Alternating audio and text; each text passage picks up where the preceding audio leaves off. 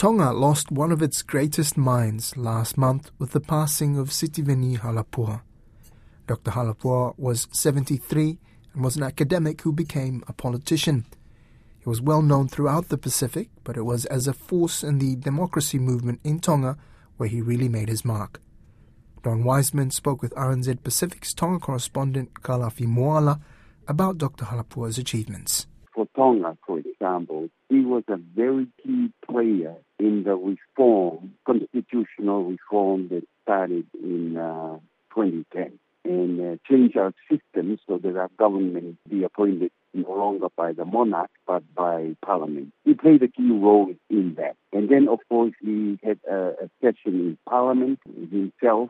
Many people in Tonga thought he might become the prime minister at the time in former government, but he had a very formidable opponent at the time, which was Akilisi Pogiva. So he still, though, became a part of that government at the time. So he played a very key role and has always been a great commentator and a leader that didn't take sides one way or the other, but really worked for the betterment of the people of Tonga and the government. He was a highly educated man, of course, an academic, yes. And he was often at conferences and whatever around the region, wasn't he? From his academic side, what's his key contribution? Well, he was based at Eastwood Center in Hawaii, at the University of Hawaii there. And the Eastwood Center, of course, is a regional institution that worked regionally with all the countries in the Pacific and even had an outreach into Asia. But his key contribution from Eastwood Center was the fact he came up with a concept he called the Talanoa concept. Talanoa in Tongan and in some Pacific countries means to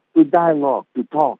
Talanoa also means in some of the Pacific cultures means storytelling. And so he came up with this concept, particularly at a time where there were quite a number of frictions and conflicts happening in the Pacific. And he proposed to sit down in Talanoa and have a conversation. And he carried it out very effectively in Micronesia, some of the countries of Micronesia, in Niue, in the Cook Islands, and of course in Polynesia, in Tonga.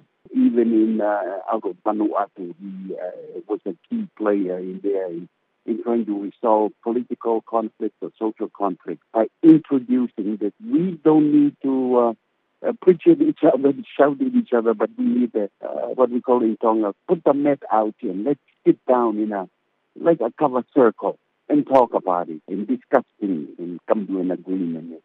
So that was a practice that he pioneered, and it really went well throughout the Pacific.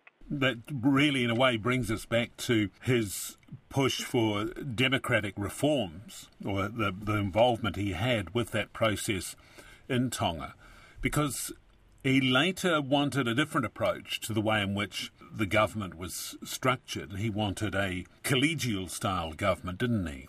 He saw that. That's correct. He saw a collegial style as really the only way that a combative country like Tonga could sit down and make progress. I remember listening to him one time where he came up with a message at a conference in Tonga and basically said, we can have reform, we can make social changes, we can adjust political systems peacefully. We don't have to be confrontational. We don't have to fight each other and shed blood on the street. There was something so brilliant, and of course he was able to carry that out in many ways in a Tongan context, trying to advocate the fact that we need to sit down with the nobles and with the monarch and then with the people and talk and see what the common interest that we need to work toward. We need not as a people to stand up and count out the monarch, count out the nobles, but they have been a part of our structure for thousands of years. And so Sitiveni was a reformer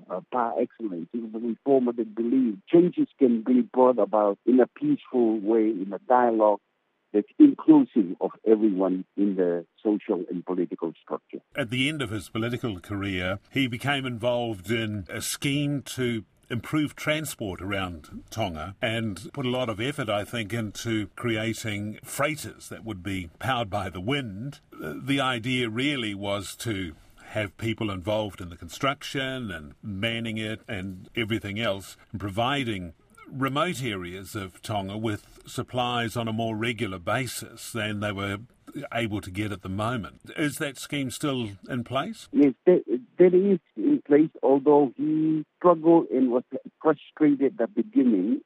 For example, his family roots originally come from the northernmost islands of Tonga, the Niue Islands, which actually they're a lot closer to Samoa than they are to Tonga. So he was concerned of how the people of the Niue need to have their supplies constantly being supplied. So he worked with a local group to get a boat, like a canoe style, a bigger trimaran, in fact, to take supplies to Niue. That didn't work well, and so another group purchased a boat, an actual sailing boat, for the Niue, and that's still running. But what happened with Halapua was, I think he was challenged by the fact that we need to move beyond the realm of just talking and reform and bringing changes, but we need to do something practical, technical, that will make a difference in the lives of people. And that's why he was involved in his later years in something quite practical, like in transportation, the outer islands especially, to have their supplies there. And when they are very vulnerable to hurricanes and cyclones and things like that, that they need to be taken care of and be warned and reconstruction taking place. So he was quite involved in his later years in those kind of projects.